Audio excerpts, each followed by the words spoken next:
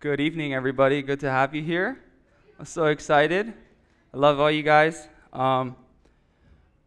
If you don't have a Bible, there are Bibles in the back, and you guys can take that home with you. But if you have your Bibles, could you please turn to Mark chapter 8? We're going to be in Mark chapter 8 tonight. Mark chapter 8, starting in verse 1, and I think I'm going to start by reading it, and then I'll come back to it. Oh, thanks. Thank you. Living water. It says this in verse 1, in those days, I'm reading out of the NASB, in those days when there was again a large crowd and had nothing to eat, and they had nothing to eat, Jesus called his disciples and said to them, I feel compassion for the people because they have remained with me now 3 days and have nothing to eat. If I send them away hungry to their homes, they will faint on the way, and some of them have come from a great distance. And his disciples answered him, Where will anyone be able to find enough bread here in this desolate place to satisfy these people? And he was asking them, How many loaves do you have? And they said 7. And he directed the people to sit down on the ground, and taking the 7 loaves, he gave thanks and broke them, and started giving them to his disciples to serve them. And they served them to the people. They also had a few small fish. It's a bonus. And after he had blessed them, he ordered these to be served as well. And they ate and were satisfied. And they picked up 7 large baskets full of what was left over of the broken pieces. About 4,000 were there, and he sent them away. And immediately he entered the boat with his disciples and came to the district of Dalmanutha. The Pharisees came out and began to argue with him, seeking from him a sign from heaven to test him. Verse 12, sighing deeply in his spirit, he said, Why does this generation seek for a sign? Truly I say to you, no sign will be given to this generation. Leaving them, he again embarked and went away to the other side. And they had forgotten to take bread and did not have more than 1 loaf in the boat with them. And he was giving orders to them, saying, Watch out. Be aware of the leaven of the Pharisees and the leaven of Herod. 16, they began to discuss with one another the fact they had no bread. And Jesus, aware of this, said to them, Why do you discuss the fact that they have no bread? Do you not yet see or understand? Do you have a hardened heart? Having eyes, do you not see? Having ears, do you not hear? And do you not remember? When I broke the 5 loaves for the 5,000, how many baskets full of broken pieces you picked up? They said to him, 12. When I broke the 7 loaves for the 5,000, how many baskets full of broken pieces you picked up? Oh, they said 12. And when I broke the 7 for the 4,000, how many large baskets full of broken pieces did you pick up? And they said to him, 7. And he answered, and he was saying to them, Do you not yet understand? Father, thank you for your word. God, I pray that you would speak to us tonight clearly, directly, uniquely, and in a very powerful way, Lord. I pray that you would minister to each and every one of our hearts tonight, Father, and that we would see your Son in this text. How much you love us and care for us, Lord God, and how much you want us. We love you and we praise you, God, with our whole heart. In Jesus' name, amen.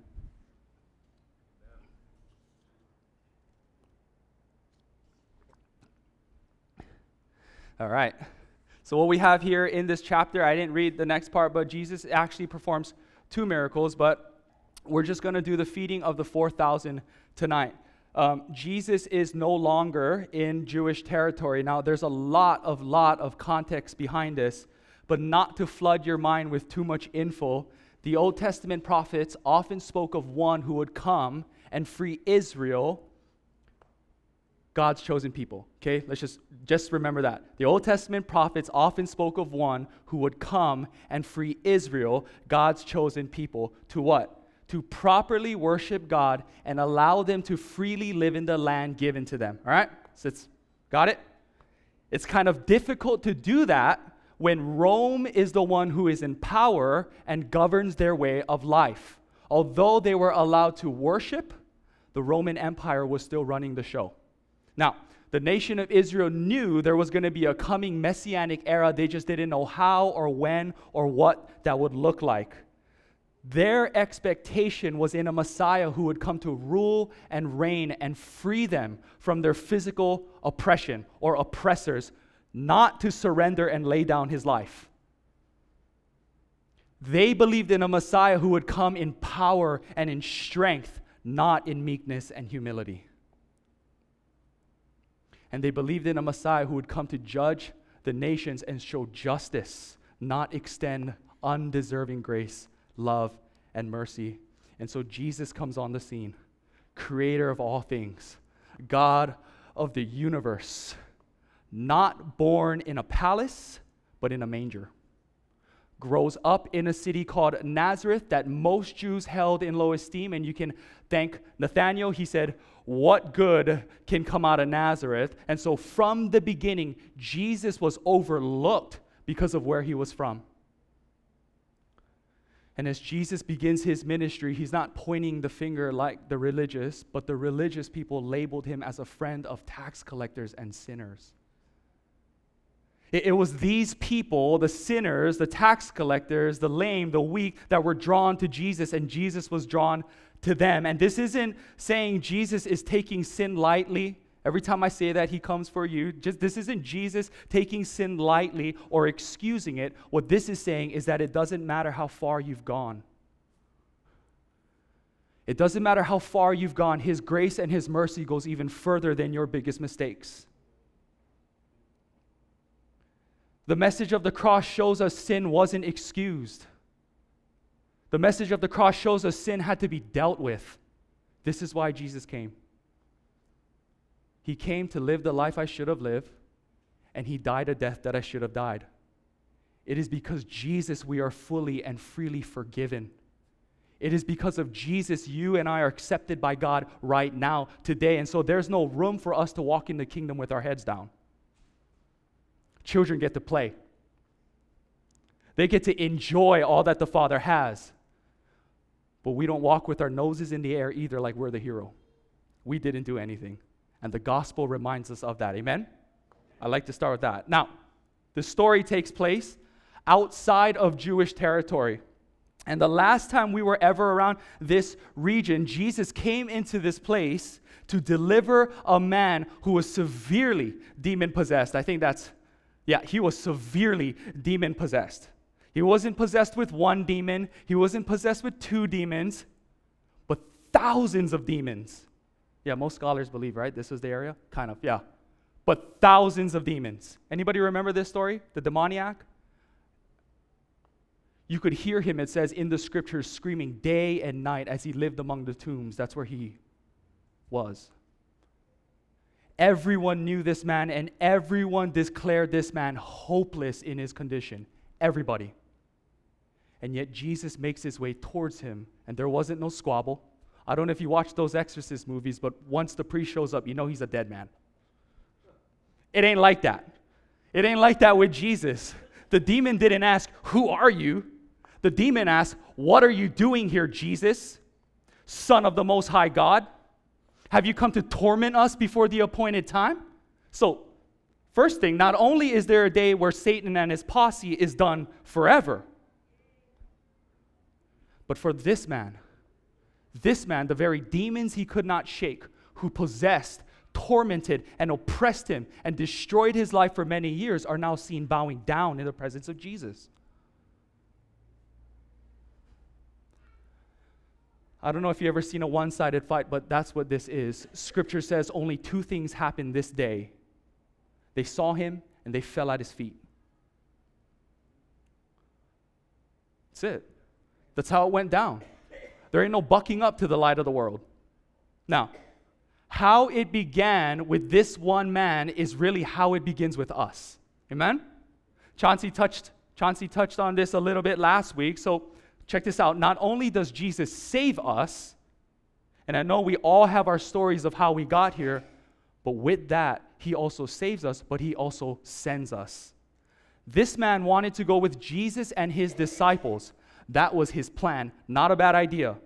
But Jesus said to him, "No, I need you to stay here," and that was the better plan. And the plan was for those people in that area to see this man who was declared hopeless, the outcast, the crazy guy running around naked, delivered and in his right mind because of his encounter with Christ. He was going to be a witness of God's love and grace. He was sent to stay in this region and tell everyone what great things God has done for him. And I love what Paul says in Romans. He says this, how can they believe in him if they have never heard about him? How can they hear about him, Jesus, unless someone tells them? And how will anyone go and tell them without being sent? He says this, beautiful are the feet of those who bring good news of good things. I wanted to do this. You guys can turn to each other and tell each other you guys have beautiful feet.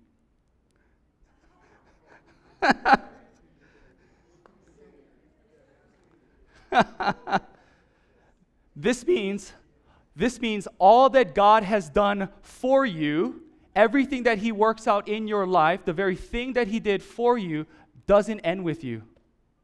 It shouldn't. It is to be told and proclaimed to the next person. I get questions all the time, right? Like, what brought you to Kauai, bro? And this opens up a conversation for me to be honest with that person. Why? Because you never know what that person might be going through. You will never know who you might relate to. Now, you might not have all the answers, but that's okay.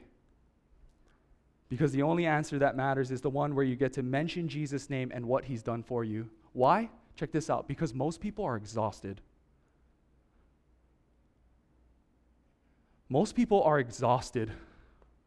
I know I was. They just won't say that they are. I think I touched on this a little while ago. We live in a world that only loves to show the highlights of our lives. That's what Instagram is. You go on Instagram, you look at everybody's highlights. Like, this is all the good stuff that's happening. But what most people don't see is actually what's going on inside, right?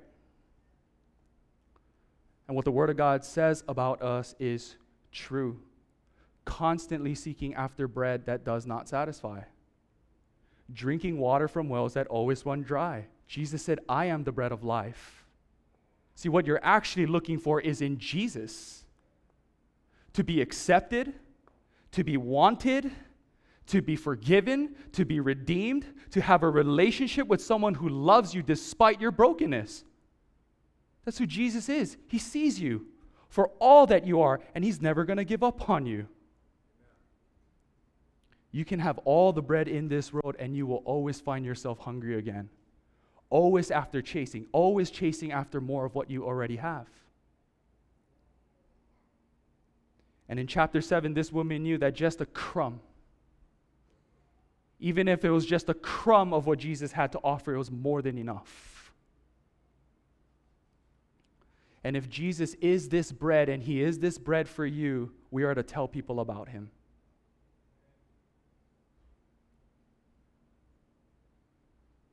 And so I'm reminded of this quote when I get to talk to people. He said this, I'm just one beggar telling another beggar where to find bread. I don't know who said that, but I really like that. It goes like this. I'm just one beggar telling another beggar where to find bread. Amen? Amen.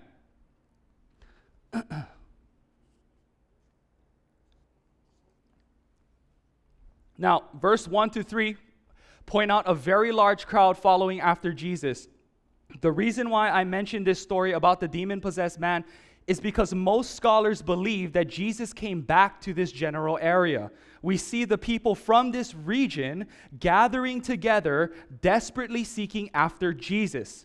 And I truly believe it's because of this one man telling everyone all that God has done for him.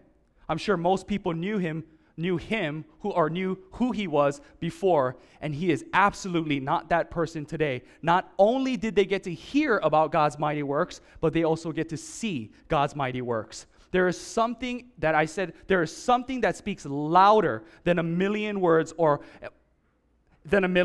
and it is a life that's been radically changed and renewed and saved by the gospel. It is what's happening in your life right now, whether you know it or not. Because he who begun a good work will complete it. And I know some seasons might feel like we haven't matured at all, kind of like that 3 steps forward, 2 steps back, but at least it's 1 step forward. Slow and steady wins the race. There's no such thing as a spiritual bypass. We are going to go through what we need to go through in order to grow from it. And over time, this is what people are going to see and be blown away by. Amen? All right. Verses 1, 2, 3. In those days when there was again in a large crowd and they had nothing to eat, Jesus called his disciples and said to them, I feel compassion for the people because they have remained with me now 3 days and have nothing to eat. If I send them away hungry to their homes, they will faint on the way, and some of them have come from a great distance. The first thing I want us to see is this, is that Jesus is fully aware of what's going on. Jesus is fully aware of what's going on. From the amount of days the crowd has been with him, to their basic supply of food, all the way down to their physical good condition, Jesus was fully aware of what they needed, when they needed, so they could be sustained for their journey home. Most of us here might not be facing physical hunger. I'm sure most of you eat pretty good. Right? Yeah. Most of us aren't facing physical hunger where it's making us feel weak or weary unless you're fasting. But if you are, there's a pantry up in the kitchen. Feel free to grab whatever you need. But maybe some of us here have been following Jesus and we find ourselves, we find ourselves in a season where we feel spiritually exhausted.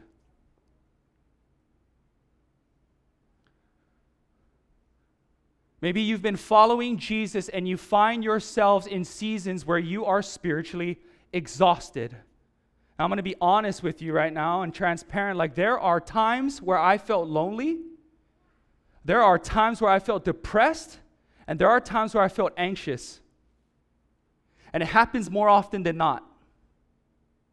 And what happens in these moments is that my feelings can become louder than what the Word of God says.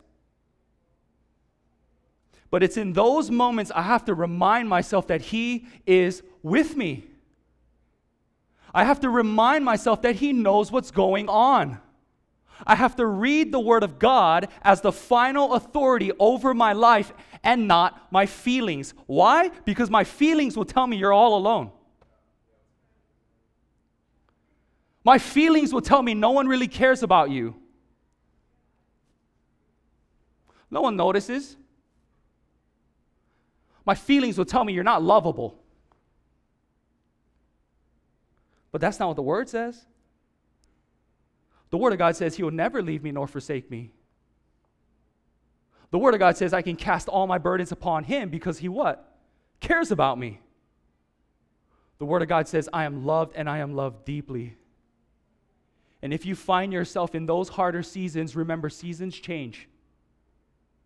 Circumstances change. Feelings are inconsistent, but the Word of God never changes. And I know it's in these moments or in these seasons we are more vulnerable to open up our hearts to other things. Trust me, I tried it only to find myself more depressed, more anxious, and more empty. This is why Jesus said in the wilderness as He was being tempted by Satan, man shall not live by bread alone, but by every word that proceeds out of the mouth of God. It was God who spoke all things into existence. It was God who gave life to all living things. Then it is only by God and God alone who sustains our very own lives. John 1 says this, that Jesus is the Word. Jesus is the Word. And if Jesus is the Word, then it's Jesus who gives us life. It is Jesus who sustains our life. But if we are not pressing into Jesus for life, we will find ourselves pressing into other things that only rob us from it. Amen? Now, what we see in this chapter is God's ultimate, infinite, amazing love for these people. Jesus knows they won't make it back home if they don't eat something. So He asks His disciples what they should do. Not because He didn't know what to do. It's because they went through this before and they still didn't know what to do. This wasn't the first time Jesus fed a crowd of hungry people.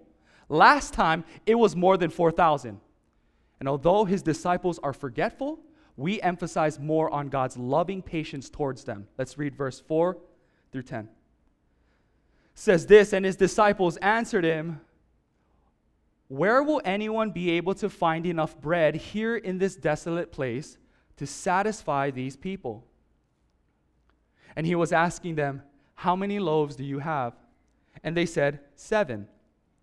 And he directed the people to sit down on the ground. And taking the 7 loaves, he gave thanks and broke them, and started giving them to his disciples to serve them. And they served them to the people. They also had a few small fish, and after he had blessed them, he ordered these to be served as well. Verse 8, and they ate and were satisfied, and they picked up 7 large baskets full of what was left over of the broken pieces. About 4,000 were there, and he sent them away. And immediately he entered the boat with his disciples and came to the district of Dalmanutha. Now, if you go back and read chapter 6 or even John 6, you'll see this story is quite similar to the last miracle that Jesus did. Anybody remember the feeding of the 5,000? That was just 5,000. That was 5,000 men, not including women and children. So anywhere from 15,000, some say 20, 25,000 people. Most scholars would say that in this chapter, Mark repeated himself because the miracle is so familiar. But if those scholars read a little bit further, they would see Jesus mentions both miracles side by side. And although his disciples forgot what happened 2 chapters ago, Jesus doesn't yell at them, does he? Jesus doesn't belittle them like, why didn't you remember what I did for you? No, what Jesus does is he works with them. What did Jesus do first? He asked them, how much bread you got? Hey, how much bread you got? His disciples answered him what? 7. 7 means not enough. And that's exactly what Jesus wants them to understand. He wanted them to understand what they have will never be enough to accomplish only what God can do. No longer relying on themselves, no longer relying on their bread, but they are put in a position again, listen, to rely upon Jesus and Jesus alone. That's it. The second thing is this. The second thing that Jesus does is more of a hands-on lesson. He sits the crowd down like he did before. He gives thanks to his Father and uses his disciples to distribute what Jesus had multiplied. To rely upon Jesus and Jesus alone is to know that his way is always better.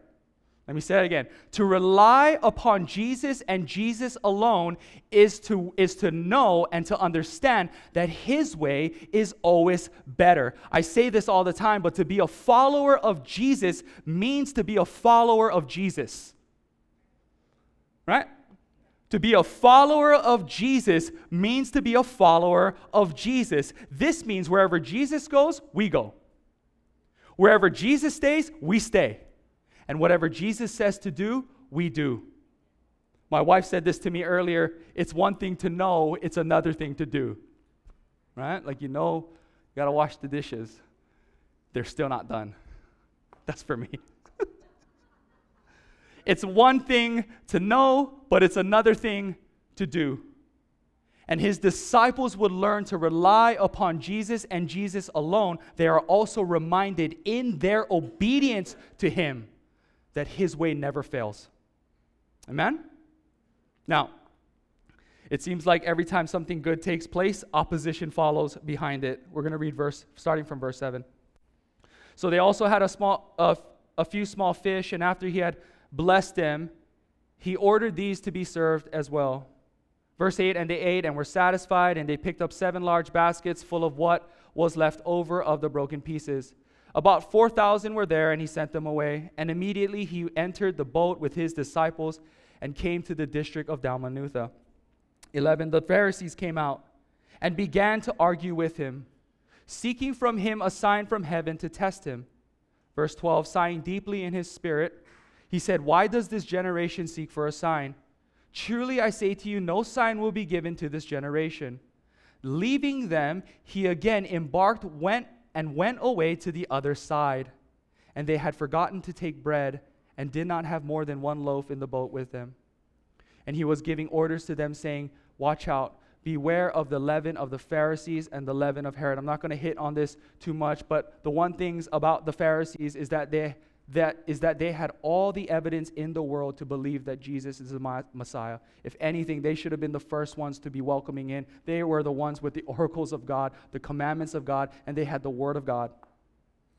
Not only that, but he performed countless miracles, healed a number of people, and even raised people from the dead. And yet, even with all the proof they had in front of them, their unbelief wasn't in a lack of evidence, but it was because of a hardened heart. Jesus requires our faith. Jesus requires your faith. And if he gave us absolute proof of every doubt and question, where would there be room for faith? The problem with these Pharisees is that even if thunder and lightning came roaring out of the heavens, they will still find a reason not to believe. Jesus even foretold his death and resurrection to them. The only sign you're going to get, and it's in Matthew, is the sign of Jonah. That Jonah was in the belly of the fish, foretelling his death and resurrection, that he would be in the ground 3 days and that he would rise again. And as he rose again from the dead, like he said, it says that they paid Roman soldiers to tell everyone his disciples took his body. It's not that they can't believe, it's that they don't want to. And so he warns his disciples to be aware of this, to be aware of anything that might cause them to question or doubt their faith. Herod was a ruler in this day over the Jewish people, but under Roman rule. All he cared about was political power and gain. The Pharisees had control over the worship. Herod had control over the people. Jesus is saying, be careful of the influence that surrounds you. Be careful. Because like leaven, you only need a little bit to make the bread rise. Yeast is always a picture of sin. And you don't need much of it for it to do work. A little compromise here, a little compromise there. Sooner or later, our hearts can be so far from him. And Jesus, time and time again, is saying, be careful, be careful, be careful what you give your hearts to. Amen? And so the lesson for his disciples is the lesson for us all as well. Let's read verse 16 to 21. They began to discuss with one another the fact that they had no bread. And Jesus, aware of this, said to them, why do you discuss the fact that you have no bread? Do you not yet see or understand? Do you have a hardened heart? Having eyes, do you not see? And having ears, do you not hear? And do you not remember? When I broke the 5 loaves for the 5,000, how many baskets full of broken pieces you picked up? They said to him, 12. When I broke the 7 for the 4,000, how many large baskets full of broken pieces did you pick up? And they said to him, 7. And he was saying to them, do you not yet understand? I'm just going to end here. And Jesus did not ask these questions to see if his disciples can count. All right? Clearly they know how to count. There are a few things that his disciples forgot this day. And it wasn't only the leftovers. On this day, as they were riding back together, they forgot who Jesus was. That's the first thing. That he wasn't just another person on the boat, but Jesus was God in the flesh. Jesus is the Messiah, the Savior of the world, and that's who was with them. They were so worried about what they didn't have, they forgot about who they did have. They were so concerned about their lack of bread, they forgot about the one who multiplied it. Jesus asked them a series of questions, not to test their counting skills or their math ability. But Jesus asks them a series of questions, but to bring into remembrance of all that he's done for them. I don't know what your circumstance or situations you might be facing today. I don't know if it's oppression. I don't know if it's depression or some kind of Eshin or some kind of inward battle that nobody knows about, but I want to remind you guys tonight that Jesus knows. I want to remind you that He is fully aware of what's going on in and out of your life. And I want to remind you tonight that Jesus knows and He is with you. I want us to remember in these harder seasons not to focus on what we don't have or what we might be facing. But the trick is to remember who we do have and all that He's done for us. Amen? Amen. Father, we thank you for